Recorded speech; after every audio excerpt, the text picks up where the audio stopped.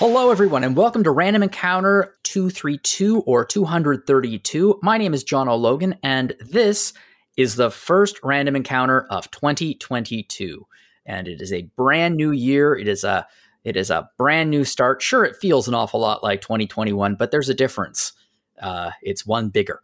So we're going to be diving into lots of video games today. And today, here's the thing about January. There aren't a lot of game releases. There really, really aren't. It's the beginning of the year. I think this is one of the months that movie studios use to dump terrible movies.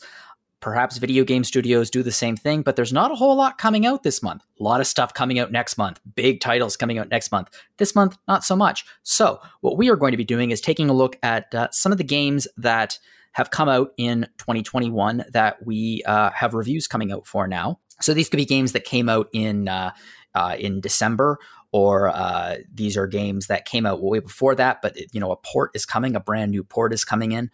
So there's some pretty cool stuff coming up, and we have some pretty cool people here to talk about it. So let's introduce our panel today. So first up, we have the person who wrote the most reviews for RPG Fan in 2021, Audra Bowling. Hello, hello. And next up, we have the person who is who braves the games that others do not at RPG Fan to review them, Neil Chandran. Hello. Neil, the last time you were here on Random, it was feels like it was 20 years ago, but in reality, it was just under a year ago, back when Greg was host. I think you were on the diversity episode, right? That is correct. Cool. And I'm glad that you're back. And we also have Dom Kim, who I believe was also on that episode. That is correct. Glad to be here. Glad to have you. So yeah, how was everyone's holiday? Or I guess maybe it wasn't a holiday. How was everyone's, end of the year? Neil, do you have a good one? Mine was good.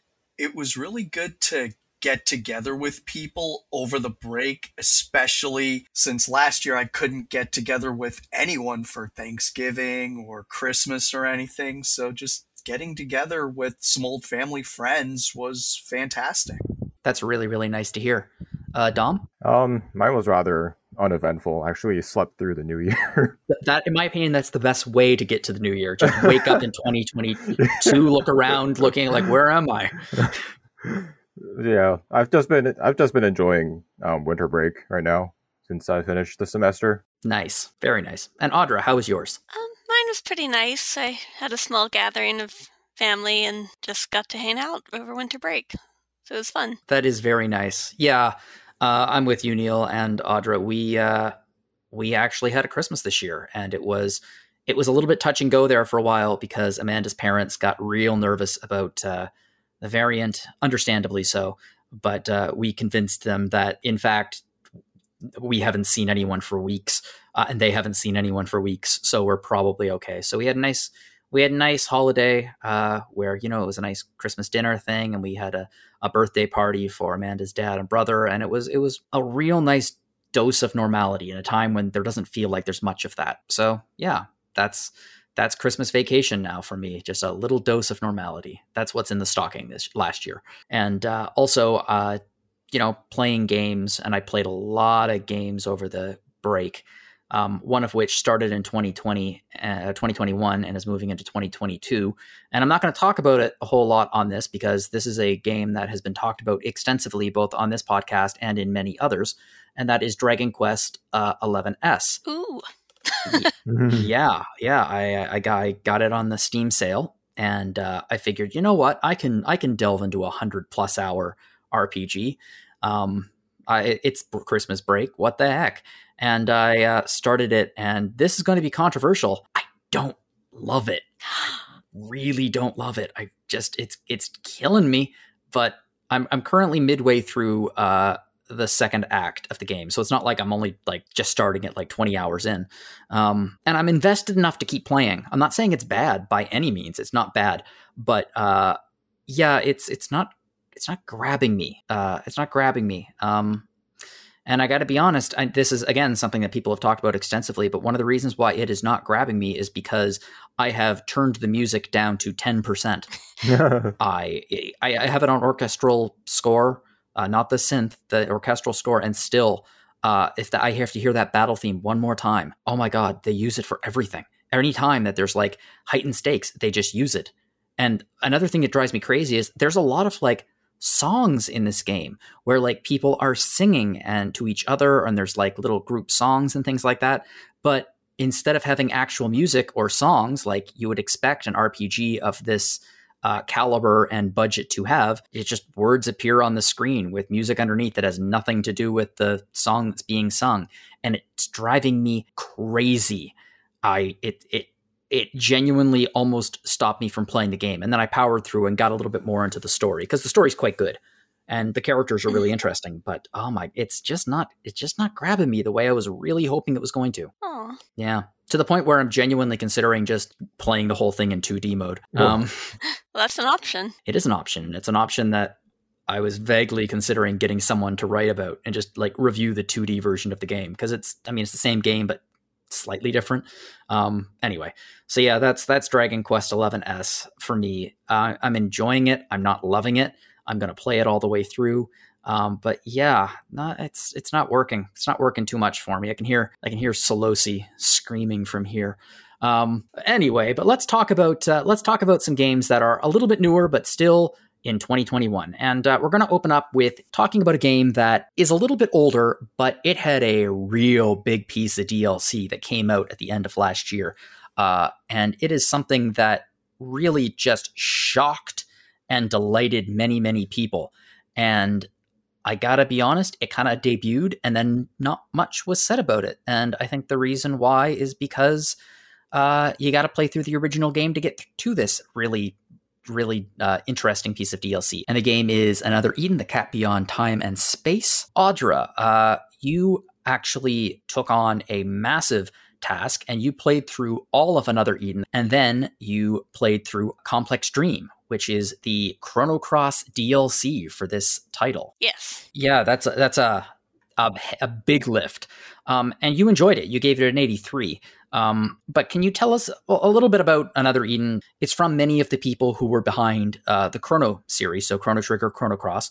And there are, I guess you could call them homages, references. Yes, there's quite a few very including big references. I remember a few years ago when this thing was announced and we got like art for it and we were like, oh my God, it's Frog, it's Frog, it's Frog. And it's like, no, it's a completely legally distinct Frog character who's a swordsman. Yes, he's technically a samurai.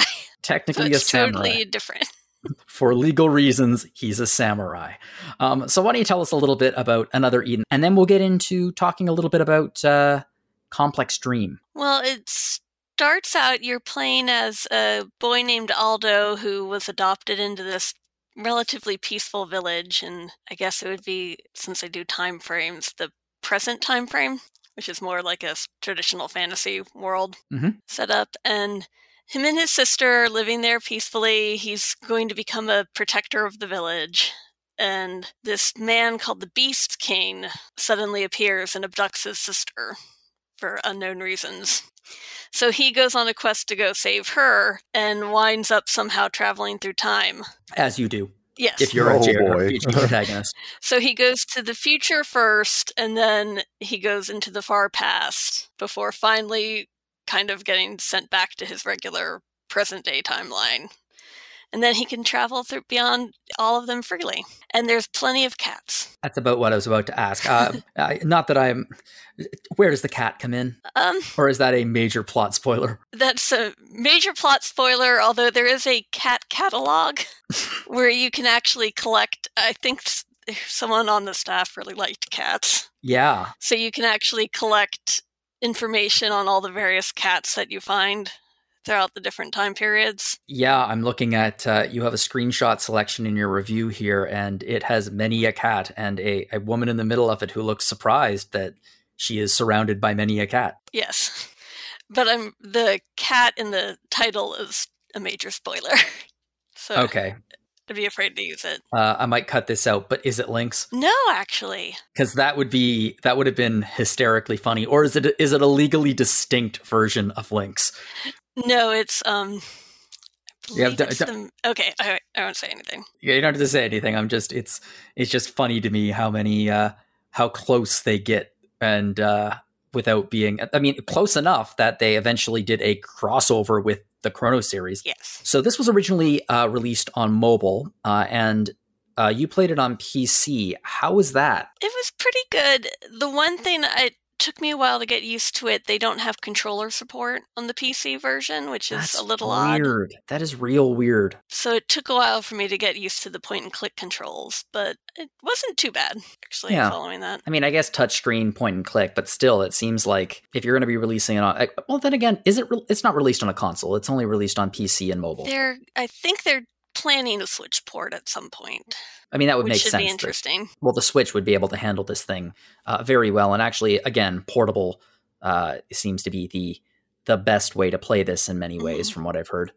So yeah, why don't you tell us a little bit about it? It sounds like a pretty darn conventional JRPG, random encounters, turn-based battles, shops, that kind of thing. So all of that's there, right? It's pretty much a very standard traditional JRPG in a lot of respects, and I mean it's straight up turn-based combat, and there isn't really, you kind of just get the hang of it if you've played a lot of them before, right from the get-go. I think the biggest differentiation is the gacha elements that are thrown in. Yeah, I wanted to ask you about that because I mean, like, it was a mobile game. I guess it still is a mobile game. And there are a lot of gacha elements, and I'm not a fan of gacha. I know that you're not a fan of gacha. Yeah. I know that Alana is a passionate hater of gacha after her review of the Nier mobile game. So how does gacha play in here, and how does it, I guess, impede the overall experience of the game? Well, technically, you don't really need to get involved too much with the gacha elements.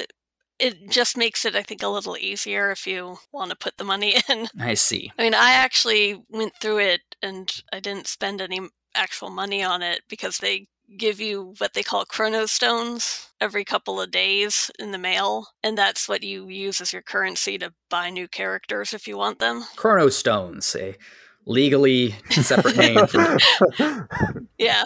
Hey, do the chrono stones break at any point? No, they don't, actually. They do actually have the mail system is called Link's mail system, and it's delivered by a cat. Of course it is, because Lynx would be a good name for a cat. So I didn't really spend any money on it, but I did. It's helped me initially have a starting party at first that I kind of just went with for my playthrough. Yeah, so the gacha is characters, right? Yeah, it's party members that you can then have side quests for in the game and everything if you unlock them. Is there any reason to target specific characters? Like, is it just that they look cool or they have specific things, or is there story there as well? No, I just think the story you get whenever you happen to get a side character, you get like a little side quest eventually for them. But there isn't really, I suppose if you want the most powerful ones, you can get like 5-star characters if you want, that are the rarest to get.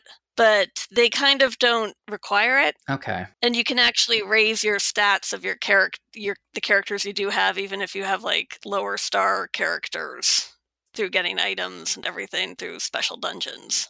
So it's interesting. I don't think the gacha mechanic is needed at all. But it's there. Yeah. So like nothing is like gated behind the gacha, I guess? Like none of the like harder content or anything? No, none of the story content or anything is gated. I mean, that's good. Yeah, that's a lot more palatable than most gacha. I suppose if you wanted to get every single character so that you then get their side quests, that would be, but you don't have to. Yeah. I mean, something that's interesting about this particular game is that they do a lot of crossovers with other RPG series. They've done, you mentioned in your review, they did one for Persona 5, they do Tales. And the big one, the one that really grabbed everyone's attention, is Chrono Cross. And it is not just like a little like, okay, character cosmetic skins kind of crossover. Like, this is a full-scale DLC with characters and story involving the characters of Chrono Cross. And it is called Complex Dream. And you had to play through the entire game to get to Complex Dream. You actually only have to play through Chapter 13 to get to it that's when it opens up, but it wouldn't have made any sense plot-wise to have not advanced past that point. I did read a little bit about like the central conceit of the game, and it seems to me to be quite clever how they work the Chrono Cross elements into it. Do you want to... Okay, so if you're listening now, there's going to be some spoilers here for Complex Dream, and presumably the after Chapter 13. But Audra, why don't you tell us a little bit about the central conceit of the game, of the DLC? Well, basically, it starts out that Aldo, he discovers that there's an alternate reality where him and his party never defeated the Beast King at this castle that they had in Chapter 13. There was a big boss fight and everything, and it was pretty epic, and they won. But in this version, him and his sister mysteriously get thrown off of the castle instead and disappear. And it's because it turns out Lynx is involved, which I thought was an interesting... So he kind of creates this alternate reality where they call it another world. Where they also could call it the Fallen Hero timeline, but that's another story. Yeah, and you travel to the other world at one point, and you end up encountering Harley and Kid, and you have to actually choose which one of them you want to accompany you for the rest of the story, which is interesting. I actually picked Harley, but it was tough because I like both of them. Yeah. And it changes some of the quests, side quests, and story content that you get depending on who you pick. But eventually you kind of advance through both realities. And at some point you run into Surge, who ends up joining you. Mm-hmm. And they even have Starkey show up later on, which I thought was cute. And eventually you have to battle Lynx as Fate. Okay. In order to prevent him from... Clearly he had other purposes for creating the other world to begin with and messing the timelines and everything. So it's a very interesting, very Chrono Cross-esque plotline. Yeah, because, I mean, that was the central conceit of Chrono Cross, which was Surge falls through his world into another world where he died as a child. And the world is very similar, but just a little bit different. So the fact that they are doing something similar with the timeline from Another Eden is very clever. It's a very clever way to incorporate these characters. Does Surge talk in this game at all? Yes, he does. I thought it was a little odd. But he doesn't talk nearly as much as Harley or Starkey does, or Kid. Well, to be fair, I mean, yeah, I would hope. I mean, Surge talking at all seems wrong somehow. Well, I'm glad that you enjoyed both of them, and I understand that, it wasn't the gacha mechanics were probably a little bit of a headache, but they were not bad. They sound like you got all of the content that you wanted out of it without having to spend money. If you spent money on it, I would have been mad at you. Oh no, I was able to enjoy the game without having to pay anything, so I was quite happy about that. So if you are a Chrono Cross fan, and there are a lot of them out there, would you recommend that people play through all of Another Eden to get to this content? Well, actually, I did give the DLC a very positive review score. I quite liked it. I feel like Another Eden itself is actually, if you can get past the gacha mechanics, it's a very solid game. Mm. And I did think the way they incorporated the complex dream, it kind of just makes sense from a narrative stance. So yeah, I'd say it's probably worth it if you have the patience for grinding. In the back of my head, I'm hoping that this is them dipping the toes back into the Chrono franchise to see if there's any interest in a new entry of the series. That would be awesome. It might be. I can't figure out what else they would do. I mean, they've done time travel, they've done alternate realities. Now, I don't really know where else they would go aside from that. I mean, they could always just dip their foot back into time travel because it's been a while since the first game, obviously. Well, I'm glad that this game, I guess, I would say scratched an itch because it involves cats. Yes. And you love cats. So did you enjoy that aspect? Yes, I did have fun with the cat collection. Yes. I am not a cat fan in the sense that I am allergic to them. Amanda, on the other hand, is a massive cat fan. And how I handle this is I show her as many cat videos as I can. And whenever there is a video game, I always... and there's a cat in a video game, I always call her and I'm like, look at the cat. And sometimes it's a realistic cat and sometimes it's a really stupid looking derpy polygon cat. But either way, she's like, oh, it's a kitty. Well, I'm glad that Another Eden hit all of those buttons for you. They are certainly cats are majestic and epic beasts, but there are other majestic beasts in the world of video games. and in many of them, you hunt them. You might even call them monsters. So yeah, a game that got released. It got released in... I believe it's late March for the Switch. Yes, it got released in late March of this year, or last year, because this is this year. Last year was last year. It was Monster Hunter Rise for the Nintendo Switch. And this was a very popular game. Des reviewed it when it came out, gave it a 90. Des really, really enjoyed it. Solosi is on record as being a fan of this series. I don't know if anyone has heard any podcast that Solosi's ever been on. But Solosi really enjoyed the series. And the PC version came out. It just came out, as a matter of fact, on the date of this podcast coming out. So, Dom, you dived into the PC port of Monster Hunter Rise, and I would love you to tell me a little bit about it. Well, I have to say that this is I haven't played many of like the PSP versions. I've only really like heard about them, and I only really got started with Monster Hunter and World itself, which was released in 2018. But I have to say Rise is probably, even though World was already a very user-friendly experience from what I've heard compared to the older entries, Rise is, I think, probably currently the best entry point for anyone who wants to get into the series, because that makes sense. Yeah, it's just it feels like the first really, like, it feels like more modern than in World, even in terms of like gameplay and a lot of like the quality of life changes they've introduced. Like previously, like in Monster Hunter, one of the things you do before you set out for a hunt is you eat food to get various food buffs and to get a HP and stamina buff, which is like really important when you start out, because Monster Hunter is it's still kind of difficult to get into.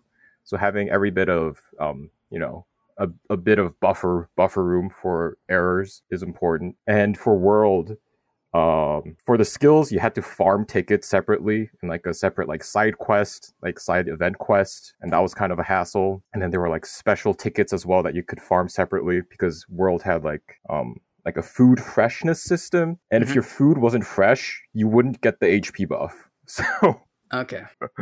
And Rise does away with all of that. Like, you just get the tickets naturally by like making food, and you just get the HP buff naturally by just eating there's no freshness attached to it anymore.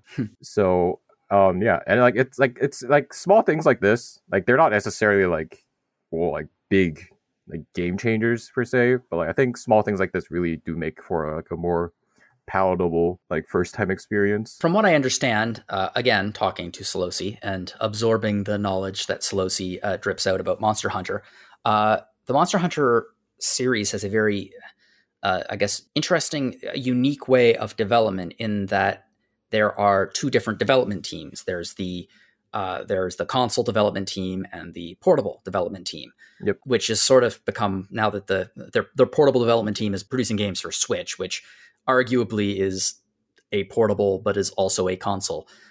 So that's getting a little fuzzy, but it allows them to release games on a 2-year scale rather than a 4-year scale. Like Monster Hunter World got released, 2 years before this. Rise, presumably the next one will be released in 2020, late 2023 or 2024. What would you say are the main differences between the two approaches of the two development teams? Because I suspect there's a lot of cooperation and coordination between the two, but the differences in tone, style, overall feel, I guess, between Rise and World, what would you say that is? Well, I feel World's team definitely, they like make use of their superior hardware, and they really try and like make the environment as alive as possible, which is a good thing when you're dealing with an ecosystem that you're hunting things in. I mean, I said it in my review as well. World really feels like it's like a really like living, breathing world. Like you're just like a participant in it. You're not like the main character in it per se, even though you are playing as a monster hunter. And Rise definitely feels like it focuses more on like gameplay, like fine-tuning the gameplay, fine-tuning a lot of the mechanics and like new ideas introduced in World. Like in Rise, they introduce wire bugs, which it basically unlocks like a subset of skills for certain weapons, or for all the weapons rather. And the wire bug skills really, like, they add a lot of verticality to the combat, which was lacking in World unless you played something like the Insect Glaive, where you jumped around in the air. But in Rise, like now every weapon has like vertical options to some extent, and yeah, that's what I feel. Like Rise obviously they can't make a world quite as lush and as detailed and like as high fidelity as World. So they make up for that by just fine-tuning the gameplay, I feel. Whereas World really tries to go for the more holistic experience. That makes sense. I mean, despite that, it looks like it's a looker of a game, especially I would imagine on the Switch. Does it look good on the PC? Oh yeah, it looks fantastic on the PC, and it runs really well as well, I have to say. Like with World, I had a couple of hitches early on with like frame rate, but Rise just works great from the get-go. Oh, that is really, really nice to hear. I mean, disclaimer, I didn't like fully max out like 4K resolution, like 144 FPS the game. I just played at I think at 120 at 1080 to 1440 usually. But even then, like I didn't get any frame rate issues at all. So and that's a perfectly acceptable frame rate and a perfectly acceptable resolution. Yeah. So I don't doubt that it's going to scale perfectly fine to 4K as well for anyone who can handle that. if your system can handle that. Yeah. Not handle it personally, like, oh my god, it's 4K, and you just pass out. I mean, there are people who, if they did get their hands on like, I don't know, a 3090 Ti that was just announced, they'd probably have that exact reaction to 4K. I might, to be honest. Just seeing a 3090 Ti in person would probably make me react like that. That's true. You mentioned that there are a lot of excellent quality of life enhancements in this as compared to World. Mm-hmm. What would you say were some of the most important for you? I mean, you were talking about the food issues earlier, but are there any others? Yeah. One of them is mega potions. I guess this is like also kind of a straight up buff. Like in World, like how healing works in Monster Hunter is in World, you would if you decided to heal with a mega potion, you would slowly chug a mega potion over the course of like 3 to 4 seconds, and your health bar would like slowly fill back up. And the thing is, this like does not work in endgame content because monsters are so fast and they will just hit you out of the animation within like the moment you start chugging. So like healing options in the end game for Iceborne and World was kind of very limited, or not limited, but it was you had very few options for like really effective healing. But in Rise, like when you start chugging a mega potion, it instantly fills up a part of your health bar, and then it slowly fills the rest as you finish the chugging animation. And currently in Rise, like we don't have master rank content yet. It's still only just low and high rank. So even if it was just the old chugging, I don't think it would make a big difference. But I feel this change is going to be pretty big once we get to master rank content in the summer of this year, I believe. And I feel like that will just make it a lot less resource intensive for players, because to get those specialized healing items in World that will just heal you instantly, you'd have to like farm separately, and just the whole it's a bunch of busy work before you actually like do the exciting hunt, which some people appreciate, I guess. But for me, like, setting out to like gather plants for like the 30th time because I ran out of like mushrooms for my potions it gets boring. And it does feel like busy work after a while. So I appreciate that they're like cutting the fat on this stuff and really focusing on the hunt. I do enjoy that a fantastic quality of life feature is essentially learning how to shotgun a potion. Just like, no, first year, it's first year one's chug. What you do is you poke a hole in the bottom of the potion, snap it open, put it over your mouth, and just fire it in. Exactly. Where was this technology in World? Yeah, the fraternity system did not evolve in World, but in Rise, it is very well. It's well and good. And yeah, there's going to be a lot of content that's going to be coming out for Rise in the next few months. Actually, there's going to be. What is it? Sunbreak? Yes, that's the big expansion in the summer that we're all excited for. Yeah, and it's being released on both, right? Yes, simultaneously, I believe. Yeah, last week when we were talking about the 30 most anticipated games of 2022, Solosi was very excited about talking about Sunbreak. I bet you had a field day. Yeah, so that's coming out. That's coming out this summer, and it's going to be adding quite a bit of content apparently. And it sounds like it's going to be a full-blown expansion too. It's not going to be something you can do from the top. It's probably going to be like a $40 expansion, like Iceborne was. It's going to be its own game almost. Which will be very much appreciated to those who are looking for more Monster Hunter and do not want to wait 2 or so years for it to release on the PlayStation 5, presumably, or PlayStation 5. 2 years, there'll still be a PlayStation 5 in 2 years, and like no one will be able to get them anyway. It's still going to be 2 years in the future, and they will still be a rare commodity. Yeah. I mean, hopefully, from what I've played so far, since I also played like an early access version of the game, I haven't really been able to play multiplayer properly because it's just me, pretty much. But hello, is anyone here? Yeah, but even just playing the single player, I was still able to clock in like 120 hours before I started getting like, this is a bit stale now. So I imagine that once multiplayer unlocks, it'll be plenty of fun to just do stuff with friends, and it'll be, I think it'll be a fun time before sunbreak. Good, before the sun rises. Oh wait, that's probably exactly the pun, isn't it? Yeah, that is the joke. Yes, now I understand. Well, thank you, Dom. Monster Hunter has been around for a few years now. When did the first one come out? I believe like early 2000s. Yeah, you're right. 2004 for the PlayStation 2. So this has been around for, it's a fairly long running series. It'll be 20 years in 2 years. Yep. Wow. Time flies. Yes. So 20 years is a pretty good time frame, but, there are some series that have been out even longer than that. For example, 30 years. But despite this, they are considerably less known here in the West. And one of these series is Super Robot Wars. So Super Robot Wars is it's a franchise of both anime and video games, but it's not one that we know here because it's never really been localized, despite the fact that there are tons of them. There have been a few spin-offs, but the reality is that we don't really know about it until now, because Super Robot Wars 30, which is the first mainline game in the series to make it to the US, came out a few weeks ago, and Neil reviewed it for us. And Neil, this was your first Super Robot Wars game, and why don't you tell us a little bit about the series and why you think that this should be a series that we are familiar with? Okay.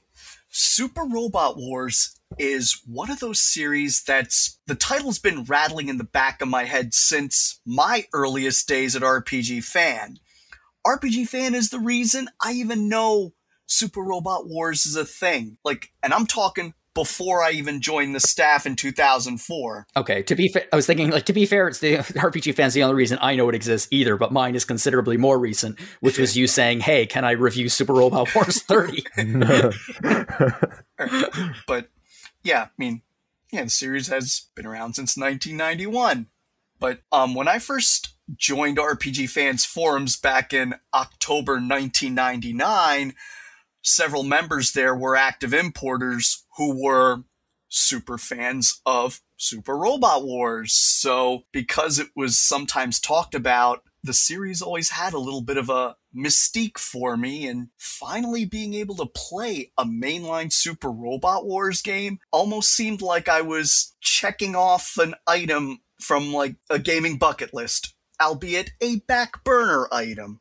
But anyway, what is really cool about Super Robot Wars is that it's, an amazing crossover game that features characters and mechs from all kinds of anime. We're talking classic anime like Mazinger, Getter Robo, Combattler, to newer ones like Majestic Prince or Knights and Magic. And in most crossover games I've played, the setup to bring disparate characters together sometimes feels contrived, but Super Robot Wars historically crafts its crossover world in a way that it somehow makes sense.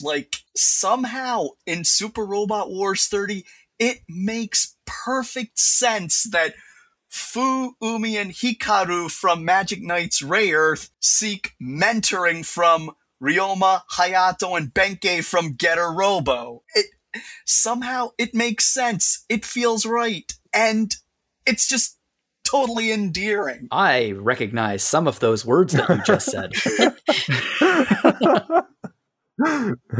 I'll admit, to a certain extent, you have to be a fan of mecha anime to really just get into the game. But that being said, there were several characters and mechs I didn't recognize that made me think, I should check out the anime they're in, and I actually did. Oh, that's cool. Yeah. So it's like, in many ways, this can be a gateway into a variety of series. It really could, yes. And even though Super Robot Wars 30 obviously has tons of references to, various anime series and even a few nods to prior Super Robot Wars games, you don't need to have, researched the entire multiverse to get into it.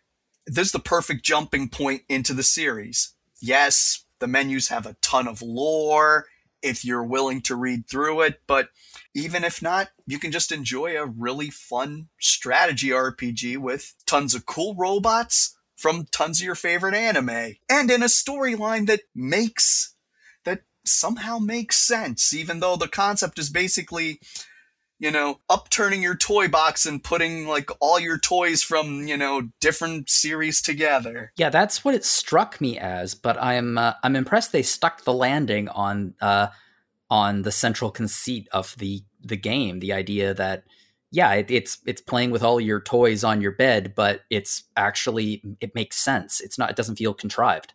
That's impressive. Yeah, usually crossovers tend to be hit or miss, so sounds like this is a hit. Definitely, and I'm pretty sure that is why, like, even in the early days, importers have been super fans of the series. Like they would talk about, the magic of Super Robot Wars, and back in 99 when the importers were talking about it, I didn't quite get it. But then when I played Super Robot Wars 30 this year, I was like, oh, I get it.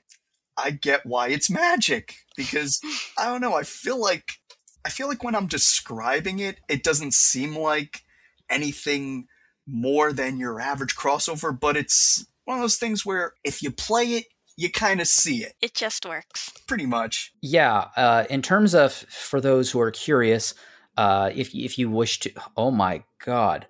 Okay, well, I think that if RPG Fan ever does a "so you want to get into Super Robot Wars" feature, it's going to be a long one because there are 47 mainline entries. Oh my god. Oh, wow. What? And that's not including what look to be like 12 spin-offs. So that is a lot. Woof, I'm stunned into silence. Right. And the few Super Robot Wars games that came to the West in the early 2000s were a few of those spin-off games. And those spin-off games featured mechs and characters that were completely original to the Super Robot Wars franchise. Presumably because they thought it'd be a lot more accessible to people that weren't familiar with the anime series, is that it pulled from. Perhaps that, because anime was not as popular back then as it is now, but also I think a big challenge of the mainline series coming over was perhaps licensing fees and everything for all these characters. Of course, yes. Yeah, that makes sense. That makes complete sense that they would be terrified of that. That would be a lot of contracts to navigate. Probably not as many as Smash Brothers, but close. Definitely. Let's talk a little bit about the gameplay of the series. So it's a strategy RPG, or a tactical strategy RPG. Yes. Why don't you tell us a little bit about how it plays? If you've played any other strategy RPG in the past, whether we're talking like a Final Fantasy Tactics or Fire Emblem or Disgaea, it's very much like that. If you've played one of those games, you can easily jump into Super Robot Wars without much difficulty. Yes, you move your units around the battlefield, get into battles. The battles themselves have spectacular animations. Hey, it's great seeing, mechs from my favorite anime fighting each other with the theme songs blaring in the background. Yeah, it's a surprisingly good looking title. What you mentioned in the review is that it looks like a high definition 16-bit kind of aesthetic. And it's very appealing. It looks a little bit more polished than pixel art, but very reminiscent of pixel art. Oh, definitely. Like, yeah, navigating your mechs around the battlefields, yeah, those graphics aren't, as flashy as, the animated sequences or anything.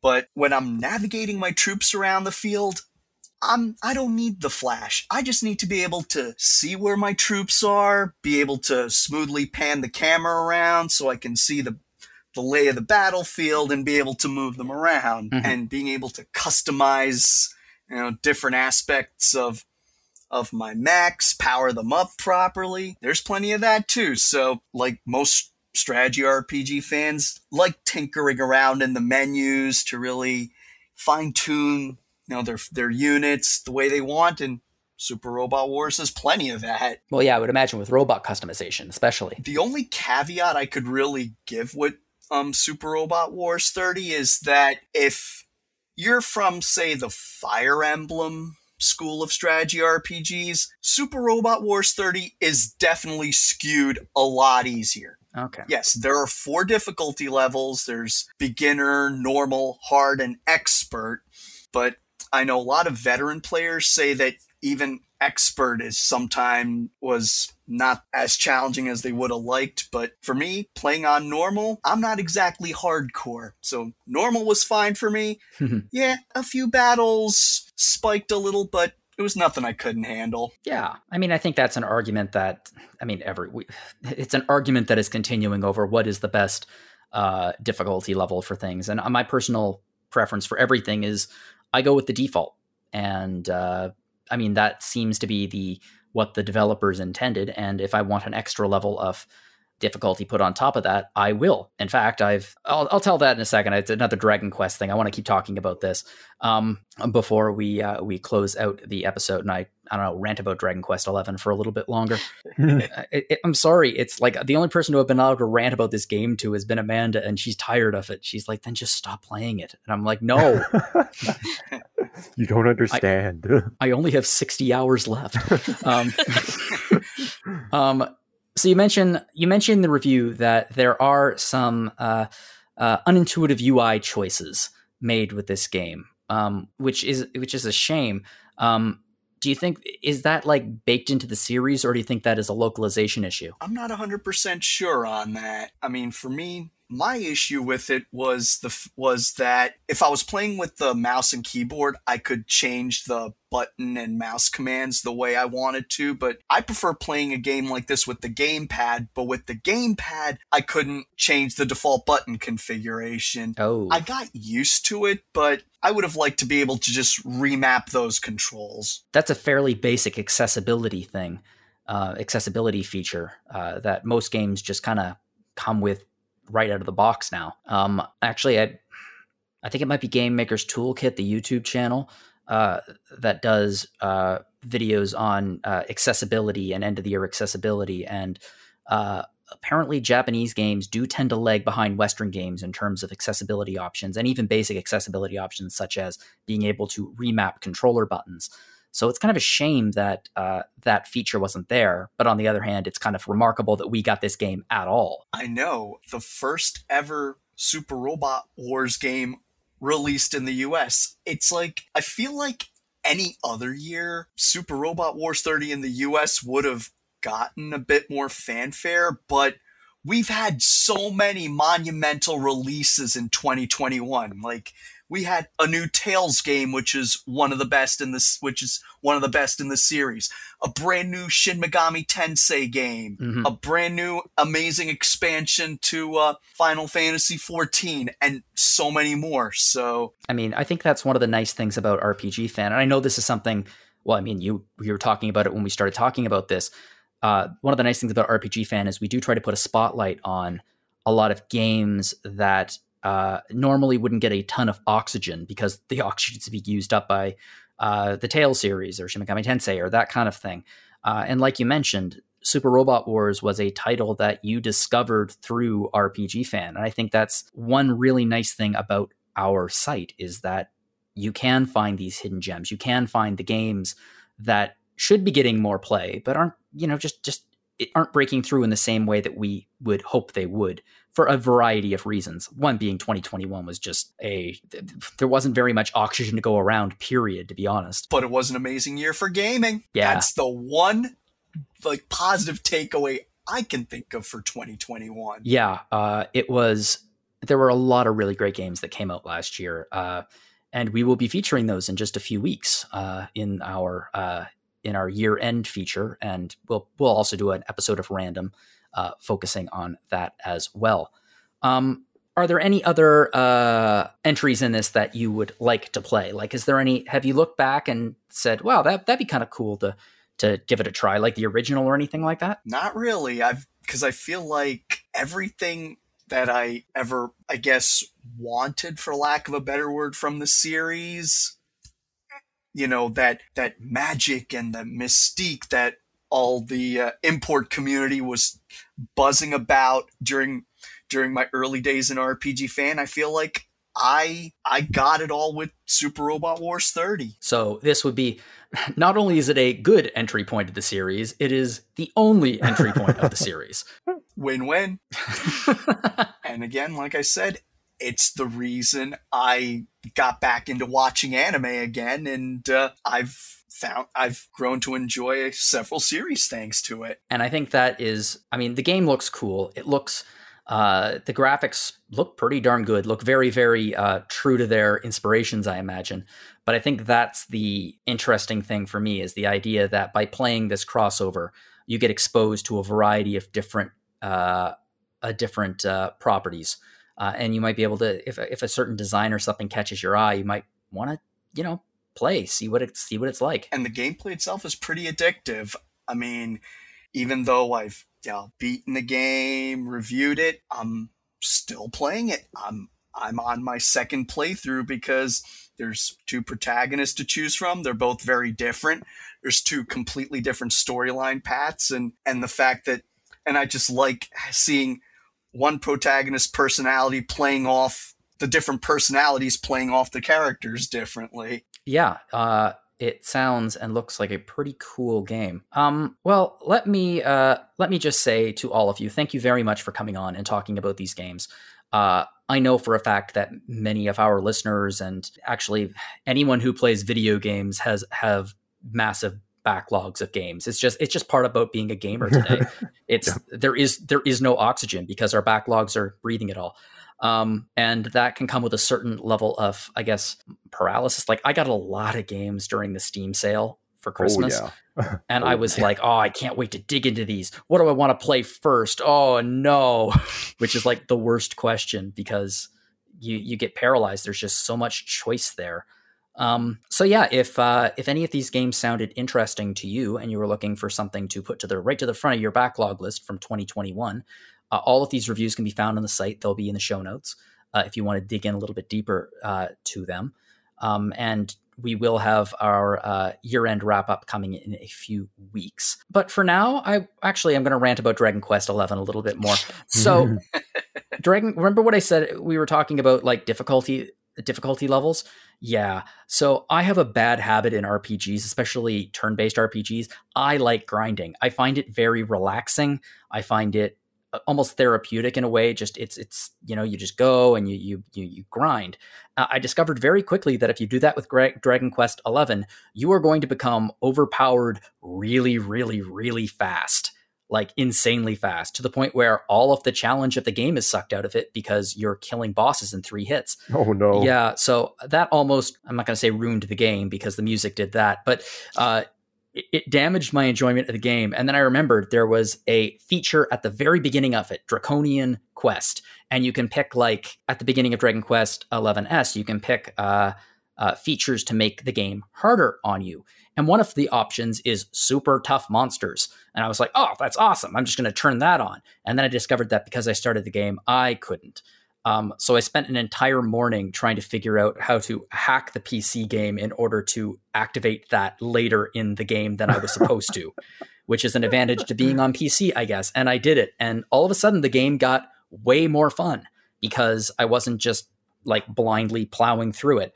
But yeah, I found the game a little bit easy So if anyone's planning on starting Dragon Quest XI, I would highly recommend taking a very good look at those options right off the top, the Draconian Quest options, because you cannot turn them on once you start the game, unless you go to extreme stupid lengths like I did.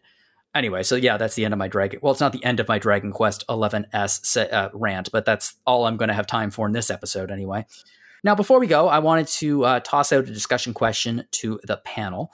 And New Year's resolutions are they didn't used to be controversial, but now they are, because they are always sources of stress and anxiety. And frankly, they're just a pain in the butt for a lot of people.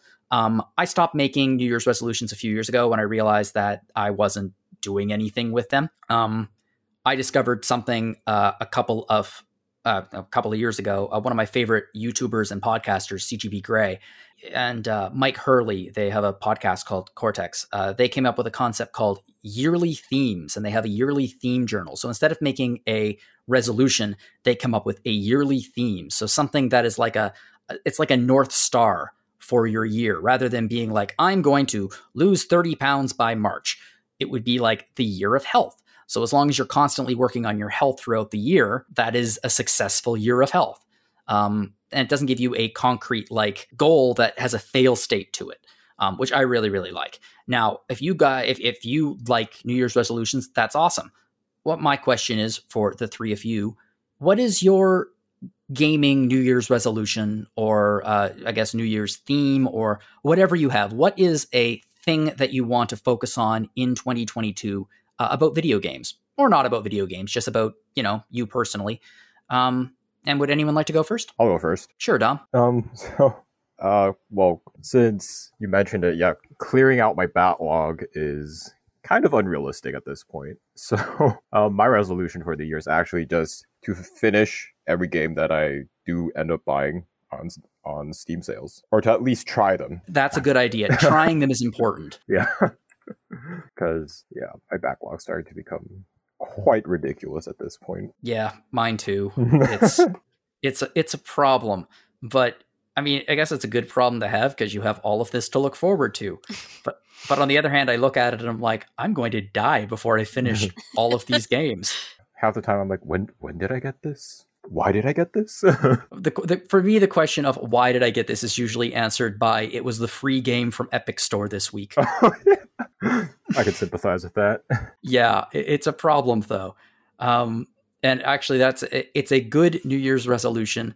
If we're framing it as a theme, maybe the year of completion. Oh, I like that. The year of progress, the year of backlogging. I like year of progress. Yes, I like year of progress too. Well, thank you, Dom. Audra or Neil, what about you? What is your New Year's thing? Mine would be just to chip away at my backlog, actually. Okay, yeah, that's a good one. Let's just call it the year of progress part 2. Yes. Yeah. I appreciate that. But I'm looking at my Steam list right now. I'm like, I'm gonna die before I play Mass Effect. No. Oh no. Life is Strange. Yeah, I want to play Life is Strange, but life is also short. And yeah. So how long is your backlog, would you say, Audra? I mean, it's got to be stalled at least, because I keep dumping new games on you to review. It's fairly large. Is there anything that you've started recently on your backlog that you're excited to get to? Yes, Suikoden, Woven Web of the Centuries. You told me a little bit about this. It is not one that's available to us, but it is if you import it. Yes, that is you went the path of the OG RPG fan and you imported. Yep. Neil, how about you? What would you say is your resolution, video game or otherwise, for 2022? In terms of gaming, mostly to kind of stay the course I'm on in terms of game life balance, because like many of you, I had such an insurmountable backlog several years ago, but then I did a massive purge, and now I've become a lot better at not just impulse buying games or making sure, or buying more than I can handle. Mm. So I'm looking to stay the course with that, be more mindful of, my gaming purchases and everything. And The year of self-restraint on Steam. pretty much, because I will not forget what it was like having a backlog so much that playing video games started feeling like work, like it was a chore, just to get through the backlog. So I'm just like, nope, I do not want to go back there again. I think I'm going to take inspiration from all of you, actually, because mine is going to be backlog focused as well. But I'm going to say, okay, this is going to sound terrible until I explain it. Mine is going to be the year of good enough. I am going to, I guess my theme or my guiding light is I am going to be working on my backlog next year, but I'm going to try to resist the impulse to finish every game I start. If I start playing a game, and I don't mean like immediately, but if I'm a couple of days in and I'm like, I'm not really enjoying this a whole lot, I'm going to stop and I'm going to do something else. Like I have a bad case of when I start something, I need to finish it. Yeah. And that put me through some terrible books, TV shows, movies. So I am going to give things a try. And if they are not to my taste, I think I will put them aside for the time being and focus on things that are. Because there are always more games to play. There are always more books to read, movies to watch. And I don't think the idea of stopping should be seen personally as a failure of mine. I think it should be seen as a decision of mine to move on to something that, frankly speaking, might be more my taste. Mm-hmm. So yeah, that's how I think I'm going to tackle my backlog next year. I'm going to be doing an ice cream sampler of games. I'm going to get the little spoon and I'm going to be like, give me that. And I'm going to taste it and be like, ooh, I'm going to try that. And I'm going to play that game. And I'm going to, get a little ice cream sampler of another. And I'm going to go, oh no, that's not what I ever want to put in my mouth again. Hey, I mean, I do that with a lot of things because, I feel like, my time is precious. My time is valuable. So I want to spend it I want to, recognize the value of that time with things that really speak to me. Exactly. So if someone offers me a small spoonful of I don't know, Saga chocolate swirl, I'm just going to be like, nope, nope. Well, thank you all very much for coming on the podcast with me today. I really appreciate it. This was the first episode of Random Encounter of 2022. It will not be the last. As you know, we do episodes every 2 weeks, alternating on Mondays. We alternate with our RPG fan music podcast, Rhythm Encounter. If you enjoyed this episode, we have lots more.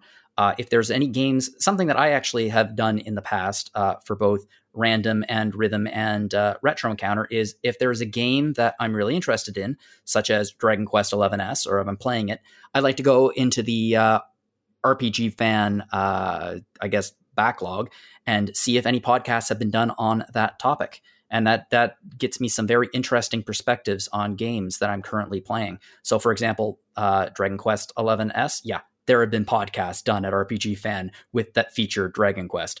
I recommend to do that. Now, if you enjoyed this podcast, that's great. Thank you very much. We do have some other podcasts, and they are going to be having many other episodes coming up this year. Retro Encounter with Mr. Mike Solosi. We just did our year in review episode, and it wasn't really our games of the year episode. It was more just taking a look back at some games that really made an impact on us in 2021 for a variety of reasons. Otter was on that one with me and Mike. Yeah, and it was a blast to do.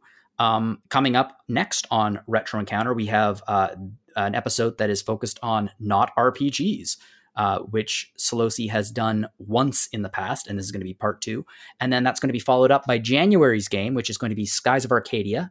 And those are going to be hosted by Alana, and I am super looking forward to those episodes because Alana she's a fan, shall we say, of Skies of Arcadia. She has dabbled and likes it a little bit. So I'm super excited to listen to those. We also have Rhythm Encounter, which is RPG Fans Music Podcast. In the last episode, it was cocktail time. They were the panel was focusing on songs from games that reminded them of a variety of drinks, whether those drinks were alcoholic or not.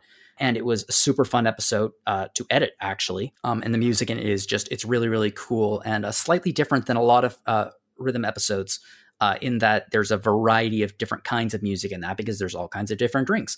And then coming up next week, we have the Smash Brothers arrangement of RPG music rhythm episode. So that's going to be cool because, I mean, Smash Brothers has some music in it, has a song or two, some of which has come from RPGs. So that's going to be really cool. If you'd like to get in contact with us, you can fire me off a message at podcast@rpgfan.com. I would absolutely love to hear from you. If you have any ideas for future episode themes or discussion questions, anything else you'd like to share, just feedback, please feedback. If you want to contact me directly, you can do so at jloganrpgfan.com. You can also find me on Twitter at jono_Logan. So if you want to add me on Twitter, feel free. And we have some other people on this podcast, and they also have internet presences. Audra, where can we find you online? You can find me on my email, audrab@rpgfan.com. Cool. And Neil, where can we find you? My personal email on the site is Neal, CHNEALCH @rpgfan.com, or for industry folks, PR@rpgfan.com. And on Discord, I'm Neal CH RPGFan. Cool. And Dom, where can we find you? You can find me most of the time lurking on Discord under the tag of DH Kenny. Cool. So yeah, thank you all for coming again. If you enjoyed this podcast, please share it with your friends. Help us get the word out. You can rate us on iTunes and other podcast players. And yeah, so I hope that you have a wonderful 2022. We will be here with you. I want to say every step of the way, but because we're, bi-weekly, every second step of the way. But if you listen to Rhythm Encounter, every step of the way. So thank you again. And whatever you're playing, have fun.